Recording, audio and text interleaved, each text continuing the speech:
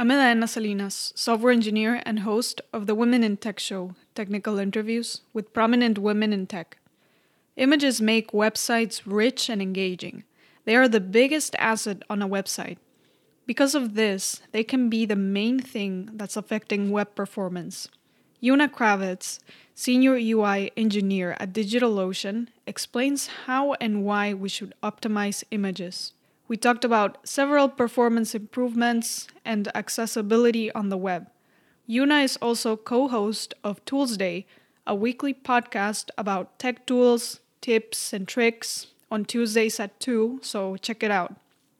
To learn more about the topics of the show, sign up for the monthly newsletter by going to thewomenintechshow.com. Thank you for listening.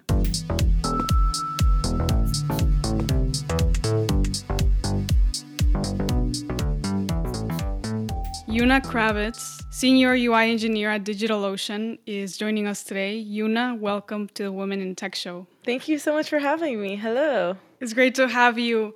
And I saw that your work spans from many different categories, from front-end development and web development. One specific area that I saw you work on is accessibility and performance. So I want to start first by understanding, what does accessibility mean for websites? Oh, accessibility is, can your users access your data? And that spans from all types of users, everything from people with vision impairments who are using screen readers to read information to them, people with other types of disabilities who need to use the keyboard to navigate. There's a big span here. Even people who are colorblind, can they see differences in your UI based on just the colors you put in there?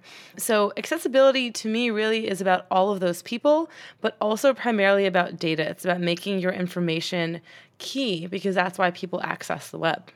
So in this last part that you mentioned about the data, would this also encompass having your website available in different languages? Yeah, I think that's a big one. Actually, one of the first talks that I ever gave, I was a student in college still, and it was at a Ruby conference. I gave a talk about internationalization and how important that is because I'm Ukrainian, and I've experienced my grandparents just trying to play like Candy Crush on an iPad, and all of the images had the embedded text in them, so you couldn't translate that, and it just killed me. So I started doing a bunch of research on internationalization and how you can make the web accessible for people cross-culturally. And that's another thing that people don't really think about, but as long as you're sending your content in a way that's accessible for most people, like including people who use screen readers, etc., that makes it a lot easier for people who are also needing to translate your website into other languages too. And the images thing that you just brought up, is this because a person creates the image on Photoshop and the image happens to have a text, and then when they're translating, they forget to create multiple images for multiple languages? Yeah, I mean, they don't create multiple images usually. Okay, yeah, that's true.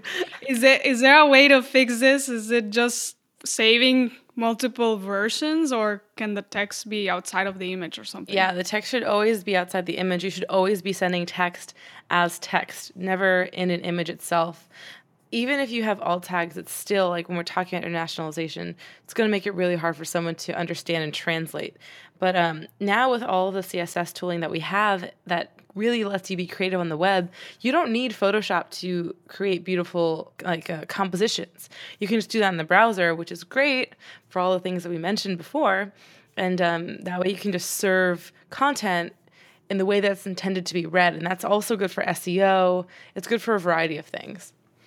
And how can we evaluate if our website is accessible? There are a set of tools or steps that you normally follow for this? Yeah, so that's a really good question. There are some really great plugins and Chrome extensions. The first one is called Axe, and Marcy Sutton works on it and her team at Deck. And that's a tool that I use really often. It's just a Chrome extension that I use to analyze websites. There's also the Wave Static Site Analyzer, and it's by WebAIM.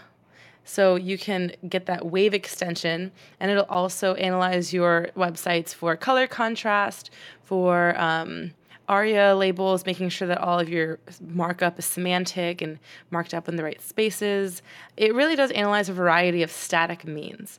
Now, I will say The hard part about accessibility is figuring out how to make interactions accessible. So, like when you click open a modal, are you capturing focus on the modal? Can you get out of that screen with the escape key?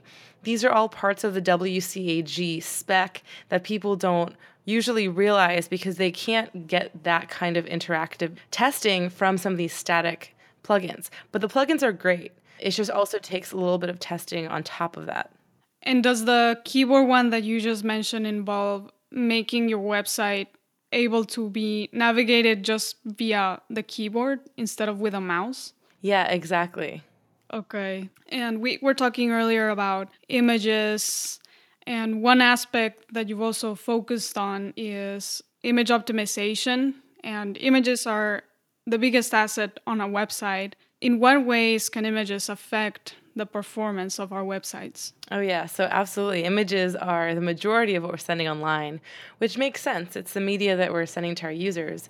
But there are a lot of ways that we can improve that. So, the way that images, to answer your question, do affect performance is they could really take up a lot of loading time and memory data from your user. They can drain your user's battery if you're sending a lot of content to them and really create this janky experience for users. That's really not great for any user, but especially users who don't have really fast phone plans or access to good Wi-Fi. They're just going to be waiting there for your page to load, and it takes a long time. Sometimes people are sending just these massive images.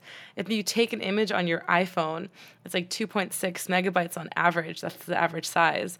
And that's like way bigger than the recommended initial load time for a website, which is less than 1 megabyte. Mm-hmm. So people don't realize that they're sending just massive amounts of data to users all the time. This is a problem, I think, on the web. What are some of the ways that you've used to identify these problems and try to come up with a better way of serving images? There's a lot of optimization tools out there that you can use. One of my favorite is Image Optim. You can just drag and drop your entire images folder into Image Optim and just watch the savings in image size trickle down. There are also a lot of dev environment plugins. So if you're using Webpack or if you're using Gulp, anything, you can use Image Magic plugins and make automatic optimizations for your images. There's also a lot of other things that you can do in terms of responsive images, not sending your users on mobile the same massive images that you're sending for users with bigger screen sizes. That's a really important one. Making sure that you're sending sizes of images that fit the shape that you're going to be presenting them in. That could save a lot of data for your users. If you do want to send bigger images or retina images, you can use things like the picture element to send different types of media based on some queries that you can make on the browser itself. You can use server-side rendering, do some tests on your user's browser, and then make decisions on what you're sending. You can change the format of your images, maybe use WebP. You should definitely be using WebM for video. There's a lot of tools and like little tips and tricks that you can do to really reduce image size and be able to send that really high quality content, but not make it take up a lot of your user's data plan. One of the things that you just mentioned is do server-side rendering to decide what you're going to serve to the user. Does this involve using a headless browser, or what is this?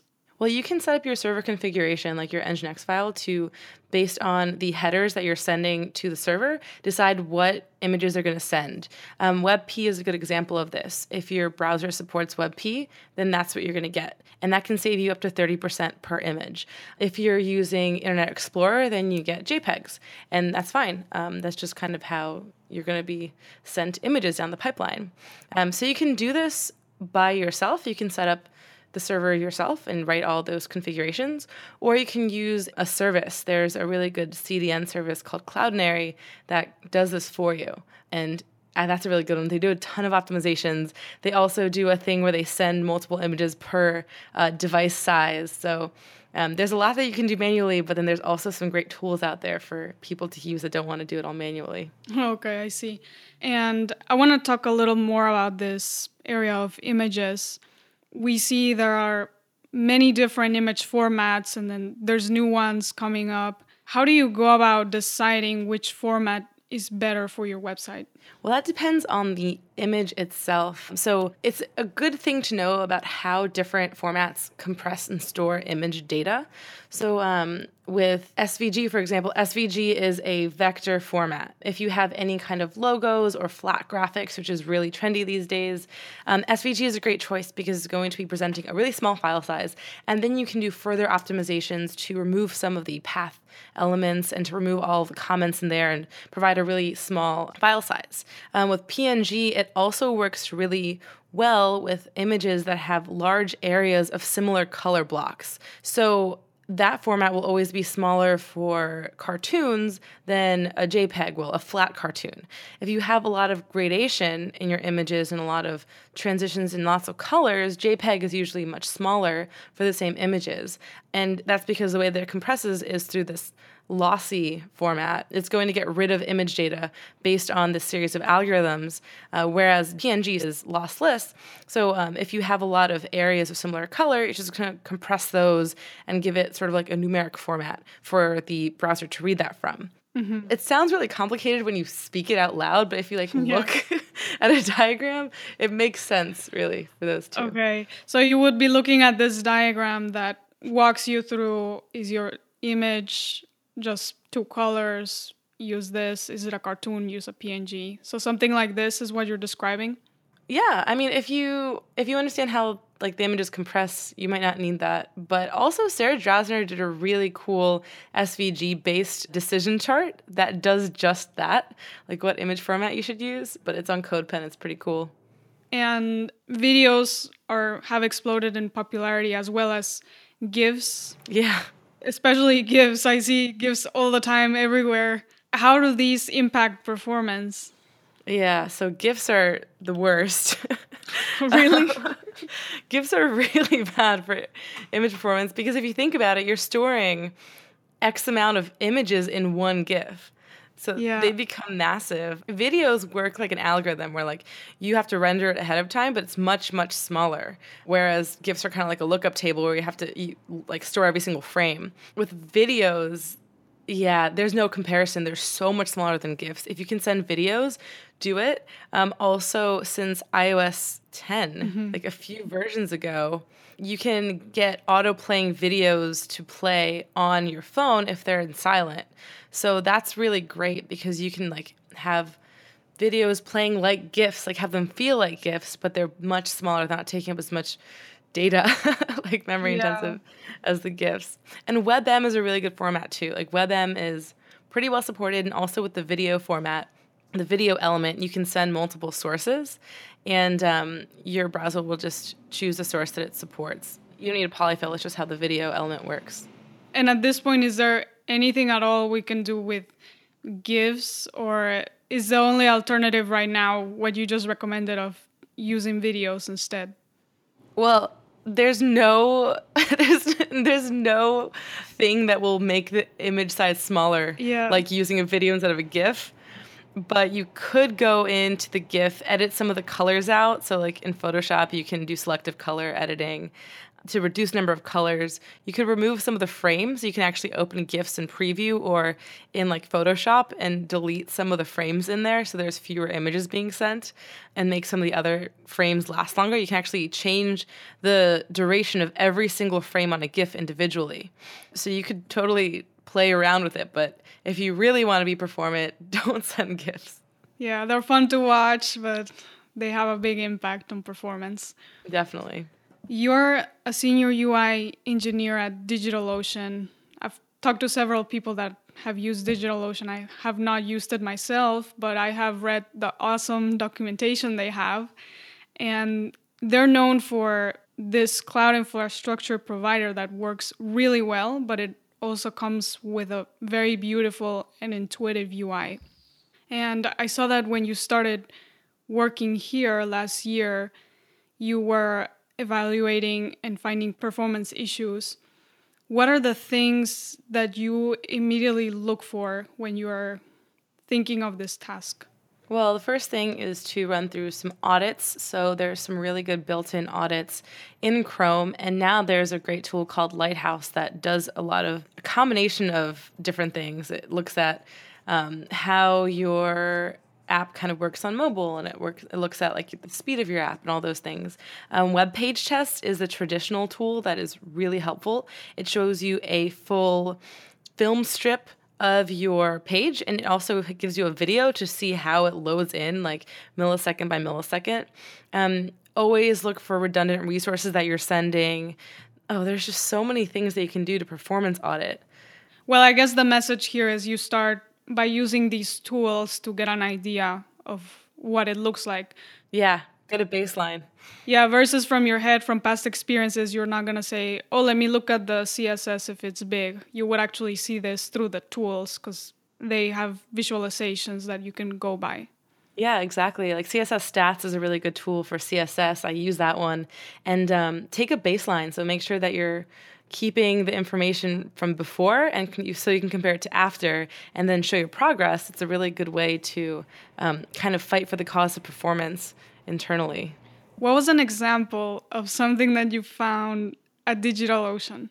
So right now I'm working on building a component library that's going to hopefully improve some of the CSS that's just built up over the past few years of different engineers working on our cloud application, and really unify all of that. So I ran it through CSS Dig, which shows you really lengthy selectors.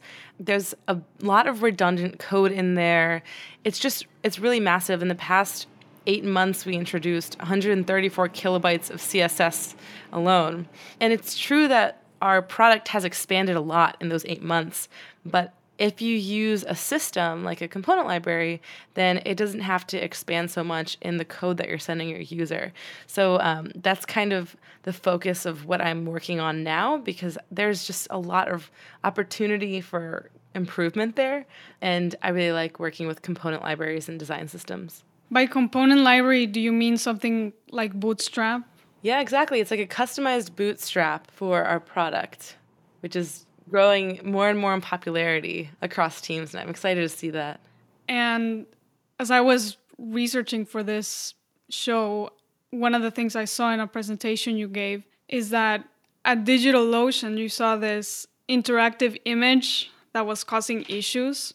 And what you mentioned is that you opened it in Photoshop and you looked at the frames. Can you explain what you were trying to do by doing this? Yeah, so that was a big GIF that was on our homepage. Okay. And it was just a part of the design. So I was trying to get that homepage less than 1 megabyte in size, right, for my team. And so kind of like I was explaining before, you can open GIFs inside of Photoshop and look at all the frames individually and then remove redundant frames because it's going to save them out on a time basis. But if you have any frames where it's still, like you aren't moving, you can remove those, make the frames before them longer, and then also play with some of the colors. And I ended up getting that GIF like 200 kilobytes or something smaller. So it was like 400 instead of 600 that we were sending, which ended up getting us to that goal of less than 1 megabyte for the initial load of the content. That was exciting. Nice. And you've been working on front-end infrastructure. What systems need to be in place to improve velocity and code quality? One that we talked about was this framework similar to Bootstrap. Is there anything else that should be a part of this infrastructure? Yeah, definitely. Performance monitoring is a really good tool to have. We never really got around to setting a performance budget for different teams, but it's definitely an idea that we floated around a lot. I set up a accessibility metrics dashboard called Pally internally, and I have a blog post I wrote about how to set this up on DigitalOcean if you're interested in doing that. But Pally is a really cool tool where you can see all the accessibility errors, warnings, and notifications over time. So you could see if you've introduced accessibility bugs or if you've improved some, and it kind of like brings it to your front of your mind so that you can go and fix accessibility errors throughout your site. Again, it is a static analysis tool, so it's not going to get everything, but it's good to have as part of your tool set as an internal infrastructure tool set, I guess. And is the images optimization part done once you're building the website, or on the side you evaluate it once? Like, is this part of the continuous integration pipeline? Yeah. So it's part of our build process. We don't really have a lot of images actually on the sites that I've worked on, which is the Cloud Dashboard and the current DigitalOcean.com site, as well as Hacktoberfest. Oh, I want to talk about Hacktoberfest in a minute. But we have a lot of SVGs. So we do SVG optimization during our build step, which is through Gulp right now. Yeah, it's still using Gulp. So as a part of that, we have an SVG optimization step. So whenever we have assets in our public folder, they're built into a minified version of themselves. And what was the thing you just mentioned you wanted to talk about? Hacktoberfest. So it's currently Hacktoberfest, which is all throughout the month of October, and it's something that DigitalOcean puts on as kind of like our nod to open source. You can go to hacktoberfest.digitalocean.com and sign up. And then if you submit 4 pull requests in the month of October, we send you a t-shirt. That's simply it. It's just kind of to encourage more people to participate in open source. There's a few meetups going on. I'm looking at the site right now. There's one in Taiwan. There's one in New York. There's one in Berlin. And I know there's a few other ones that are shaping up right now. So I love it because I love seeing more people contributing to open source. Yeah, that sounds like a lot of fun. And yes, I believe your love for open source because I saw you open source your goals. Can you explain this a little bit for people that haven't seen this? Yeah, so I have this public open source goal repository that I have been keeping up for exactly 3 years, 3 years and a week. And basically what I would do every week is I would write down my goals for the week. I would do a review of how I did on my goals. I would every day write down a happy moment also. That was a separate thing I did in my repo. Then just go through and check them throughout the week. And I had a terminal alias that I would go through and use to check my different goals. It was a whole process because I lived on my computer, I lived in my terminal. Mm-hmm. And so I kept it all kind of out there in public. And nobody followed my open source goals for 2 years. And then people started following them. And I just recently started moving that to a bullet journal and a little bit away from GitHub. I thought it was a good push to start on GitHub, but now I feel like it's a little too many eyes on it. So, really? So the other one is private, I guess? Yeah, it's kind of the same, but I also really miss drawing and being creative with my hands. Yeah. So the bullet journal kind of just lets me be a little bit more creative physically. I might go back to the open source goals. I kind of took a pause on those. I think it's been a month since I did them online, but there's 3 years of records in there of my career. That's pretty awesome. I really like that because people sometimes ask you how did you get to where you are? How did you get so good at UI engineering? And then you can just tell them, well, go to this repo I have there, all my progress tracked. And then I don't know if I want them to see the repo. Okay. Some of the happy moments are kind of embarrassing now. Oh, okay. Well, what I meant, it would be a good way to look at somebody's career. Yeah, it's true. And I never really thought of it that way until this past year. It is kind of a good anthology of my career since IBM, now at DigitalOcean, kind of how I got here and the work that I put into it. It's just constant work, and it's not always fun work. You just kind of have to do things, and having this open source repo was really a way to keep myself accountable for that. And so I know that when I find myself not paying attention to the repo and kind of moving away from it, I don't do as much work, and I kind of slip from that. Mm-hmm. But it's a surefire way to get things done, having a to-do list, sticking to your to-do list, keeping your to-do list in front of you, wherever that front of you is. For me, it was my computer and my terminal at the time, which is why I did it online the way that I did. Yeah. It's really motivating. A lot of it in this industry is about networking and it's about luck in the right moment. But I love this quote by Thomas Jefferson. It just happens to be sitting in front of me at my desk right now. It says, "I find the harder I work, the more luck I seem to have." And I feel like that's so true. It's not fun. It's a lot of hard work. And then you make cool things from it in the end that you're proud of. Yes, I actually read that quote last week because I have this app that gives you daily quotes. Oh, nice. Yeah, it's pretty awesome. And one thing you just mentioned is right now you want to do things with your hands. You want to draw. I've been learning to draw for a year. Right now I've found myself just drawing about the impact of smartphones in our lives. So I'm curious, what sort of things are you drawing right now? That's very cool, first of all, that you're picking up drawing. Thank you. I am doing calligraphy. I really like calligraphy, and I like watercolors, and I like very dainty illustrations. I used to draw a lot. I graduated with a dual degree in graphic design and computer science, and in the design school, I did a lot of illustration. So I'm just kind of picking that up again. And calligraphy is pretty new to me, but I really love it, and I feel like it's just come so naturally. So now I've done like people's wedding invitations, and it's just kind of snowballed. That's awesome. And do you prefer working on paper versus a tablet? Yeah, paper is just so much more tactile. I love it. I love having something to put up, for sure. Yeah. And in addition to this, you're also host of Tools Day, a weekly 20-minute podcast. Can you explain what this podcast is about? Yeah, so Tools Day kind of like has my heart. So Tools Day is a podcast about tech tools, tips, and tricks on Tuesdays at 2. That's kind of the spiel. But it's me and my co-host, Chris Donaraj, and we just talk about the latest in tech. And our latest series is called Cubs, Chris and Una Build Stuff, where we have a week to like build stuff with technology that we've never used before. Like Electron, we built Electron apps, and we built Slack bots. And I don't know, it's just really fun. We try to do it every single week, but, you know, we both are busy and travel, so sometimes we skip weeks. But it's been a really good way to kind of keep in touch with Chris, who I met at IBM. We worked together there, and now I've moved away, but we still have this project that we work on together, and it's really nice. Yeah, that's pretty awesome, especially what you just mentioned, the latest theme is where you're building something every week with something that you haven't used before. So it's a good way to get you to use these tools, right? Yeah, like challenging your friends is fun and Yeah. sharing.